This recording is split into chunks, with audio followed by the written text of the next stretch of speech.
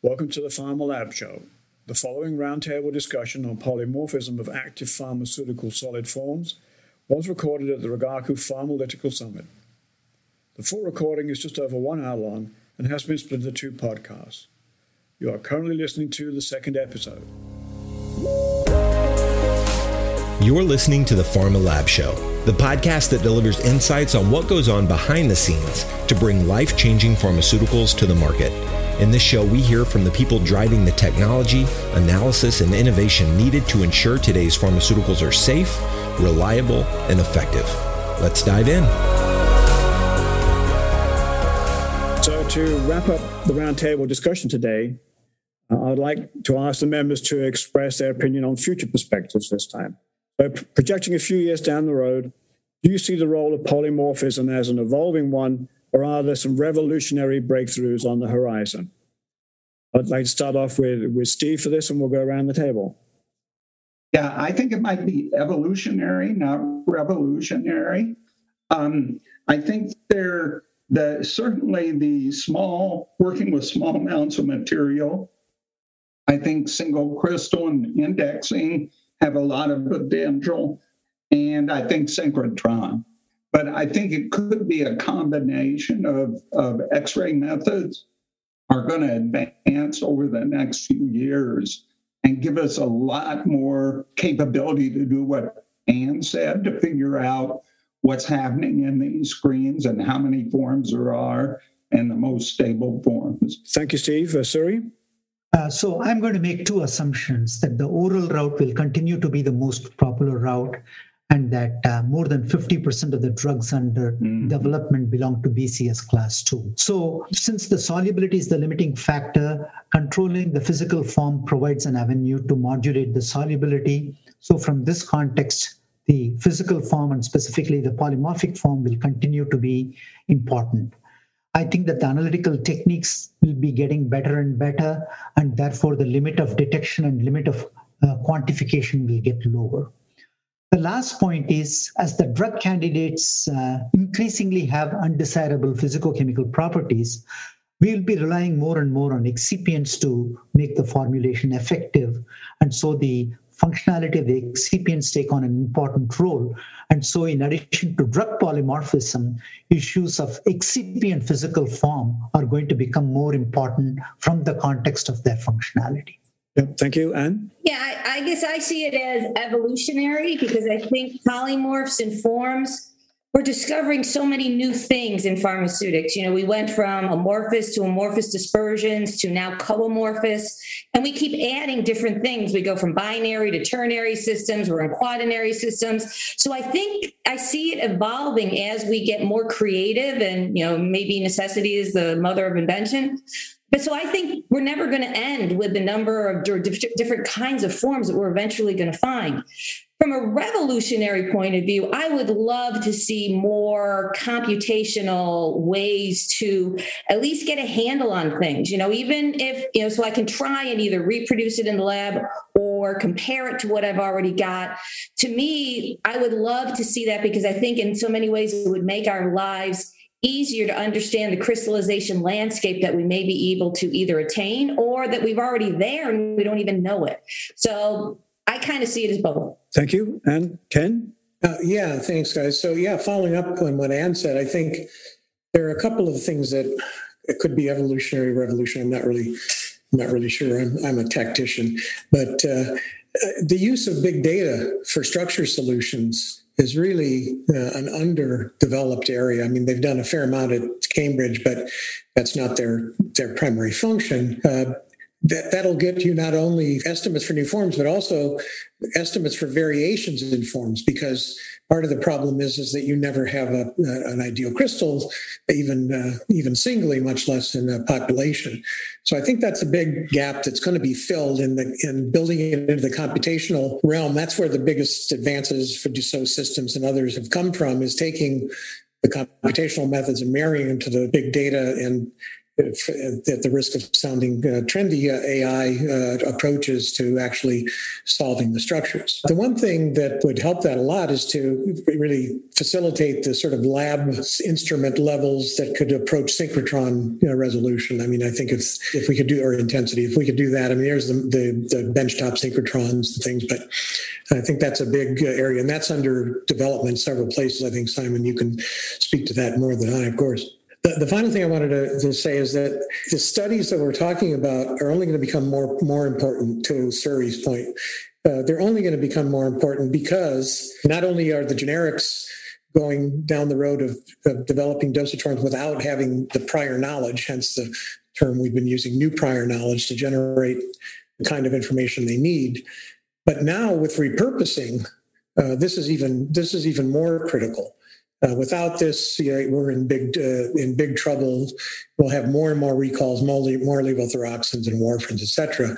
And the last part I would link that to computational as well, but is the sort of the computational PK, and that is for reformulation. Most recently, reformulation for geriatrics has become really problematic. So people are having all sorts of problems with these formulations. Mansour's probably heard about it from the agency, and they can't, the things that work when it was a simple tablet just don't work when you put it into a different dosage form. I sort of see those as the areas that I would stake some money on. Yeah, thanks, Ken. Eyal? Yeah, I think that computational work, AI, machine learning, again, whatever code word you want to use that's trendy, I see those changes now, and they're going to have some big IP implications. Recently, there's a case that's been working its way through the court system called Davos. It has nothing to do with crystalline forms, but it has to do with the concept of what happens when an AI comes up with an invention and there's no human invention. In fact, there's perhaps some already analogies with respect to robotic screening, where someone has programmed the robot, but it's the robot that's doing the screening if it's fully automated. So there's some challenges I think that are coming down the pike with respect to not only who's an inventor on new forms, depending on how it's done, but also what happens when you reach the stage where we can say, well, hey, we can actually tell you in advance what the stable form looks like. How does that affect the patentability of these forms? And so I think there's some challenges coming up, and I think clever people are going to come up with some solutions, but it's going to be an interesting road down the line. Yeah, thanks, Eyal. I agree. Interesting times. Mm-hmm. So, Mansour? One other thing that I'm thinking is the disease management. There are certain diseases. For example, you have brain tumors, or you have, some very critical situation. What role does this polymorphism has? If we, for example, if you go to NIH, look at some study section, people talk nano and nano and nano. There's a lot of role for it, right? So because it's really going into areas, some tumors that in other ways it's not able to go. So do we have some polymers that can go? Or can we show our utility in some important disease? Then I think this polymorphism will really, really take off. And there's a good chance that nano, when you're doing it, some of the forms might be changing, and people may not even be characterizing it that well with respect to some polymorphic changes in nano. They may not. So they are mostly focused on size and at the most the charge of that one, right? A lot of times. So, but if we really want to target certain diseases or show some value in it, I think it'll really take off. Otherwise, if we just increase the solubility or decrease by using some forms, by modifying, or which are, we know that thermodynamically unstable, but now people are stabilizing with excipient and processes.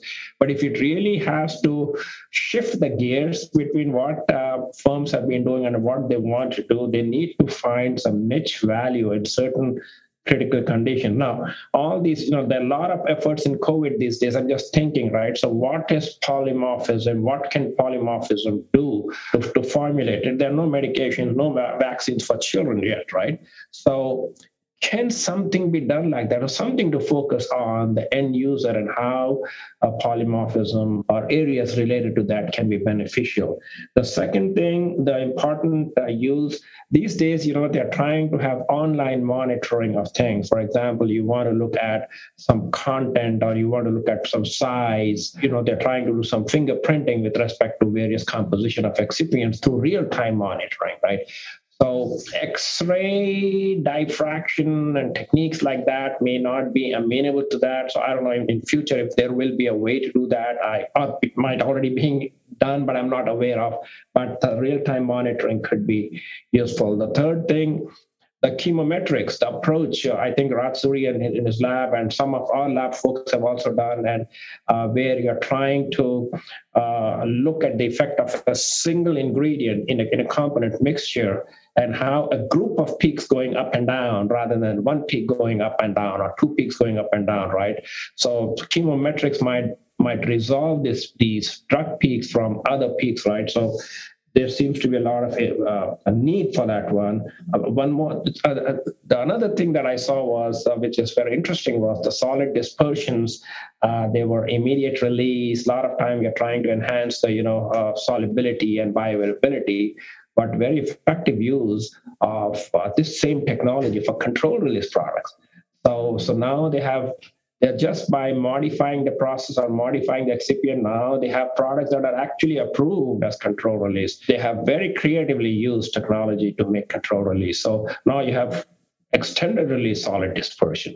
And there could be other variations there in it, component. I think Anne mentioned binary, ternary, and things like that. So you might be having 1 drug, 2 drugs, 3 drugs like that. So these are some opportunities, but eventually how it benefits the patient and what we can do as physical scientists that others are unable to do, that will be the future, bright future. I mean, future is always there, but that will be a bright future for polymorphism. That's wonderful. Thank you all. We're sort of running out of time, but there's so many good ideas expressed there. I'd like to open up the table again. If you've got quick comments, like 1 minute or so, we can probably take a couple of comments if anyone would like to dive in. If I could just real briefly, I think USP has to be helped to come along in terms of their standards for physical properties. I think that's a big gap right now. Yeah. I think one of the main challenges, if you make a product, but I make another product, my polymorph is slightly different, but I am showing my dissolution is same, because I've selected a method that's non-discriminatory or whatever. I'm showing a method that is showing my product is same as yours, and I'm doing bioavailability that's same as yours, then you spend so much on a certain polymorph, but I'm getting my product approved and that's on the market. And a lot of generic companies are going very fast and just bringing their products on the market. That's not always good and right. That's why we have recalls and other problems later on, but they are getting their products approved. Yeah, real briefly to answer Karen on that question.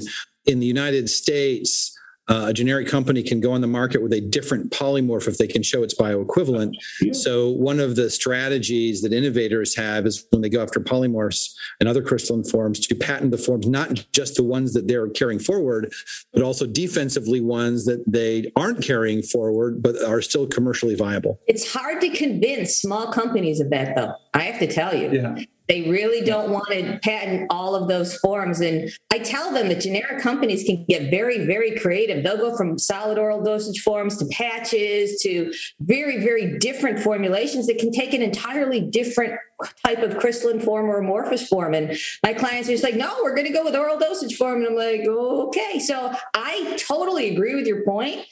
Trying to get some of these smaller companies, and as you said, some of these patent lawyers who may not know the area, it's hard to convince them sometimes. And then they have a patent and somebody, they just infringe so easily on that one and citing, this is different. So that's why it's very important to protect that intellectual thing, and which a lot of small firms don't do that very well. And later on, their patents can, people are easily copying that. Well, that's one thing you can learn the hard way.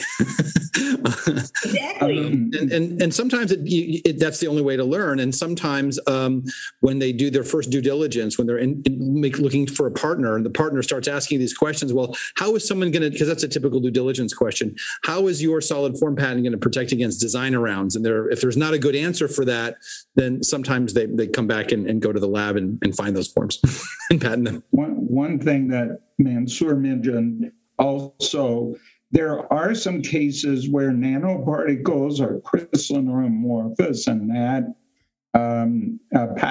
paclitaxel especially, and the amorphous nanoparticles are claimed anyway to be more active and have better cure, 30% better clinical results, for example, for Abraxane. And that brings one of the areas I didn't mention, but it's really important, I think it's going to emerge. We don't know the structure of the Moderna and Pfizer vaccine. We know there's solid lipid nanoparticles. We know they use 4 different lipids, and they're solid. They're very small. They're suspended, as I understand it. But we don't know the structure. We need to figure out how to get the structure of nanoparticles much more. And this may be where, I think it was Ken was mentioning benchtop synchrotrons, or maybe chromium X-ray, short wavelength X-ray tubes to get PDF patterns is certainly going to be one of the ways. But we need to be able to figure this out, I think. And Steve, that's one of the very nascent areas, really, because the chemistry, I don't think they spend time at all on chemistry. That's why you have a product that you need to store at -80. They haven't formulated. Exactly. So it just saves It's amazing. We're curing COVID, and we don't know the structure of what we're using. We don't know the structure. We don't know how to stabilize it. Keep it at -80. It's objectionable to an X-ray person. Very objectionable. Well, a year ago, none of this existed. Yeah, so maybe for the boosters, we'll know a year more. ago. Well, but not only that, I mean, they're under emergency use authorization. So, Mansour, when they file their full application, presumably they're going to have to produce some data, aren't they not? No, but it can be pretty empirical. Well, go ahead, Mansour. And I was going to say that I must say that considering the time, they have done a great job. There's a great product now. If we were waiting for all their complete characterization, we wouldn't have had all those vaccines. So, well, it looks like they will apply for approval early. It's interesting because I don't know how they're going to complete their clinical trial, and maybe they don't have to. They can use pharmacovigilance data from the general population. But I've read in the newspapers that they're going to be going for approval relatively soon. So I think some of that information is going to have to come out in that approval dossier. Well, thank you all. We definitely overrun our time schedule here, but it was a really great conversation. And thank you. Again, I'd like to thank the roundtable members and all the audience for attending this event. And just to mention again, there are links to the members' LinkedIn pages in the show notes. So if you'd like to discuss in more detail the personal opinions that have been expressed today, then please feel free to reach out to the individual members. I'd like to say have a good day, everyone. And of course, good health. Thank you for listening to the Pharma Lab Show, and we'll see you at the next episode. Pharmaceuticals have the power to change the world for the better. But before they can ever do that, they need to be proven safe and trustworthy. Here at Rigaku, we strive to make this a reality as the leading global scientific analytical instrumentation company, specializing in X-ray and thermal analysis and Raman spectroscopy. To learn more about how we do that, visit us at pharma.rigaku.com. You've been listening to the Pharma Lab Show. To ensure you never miss an episode, subscribe to the show in your favorite podcast player. Thanks for listening. Until next time.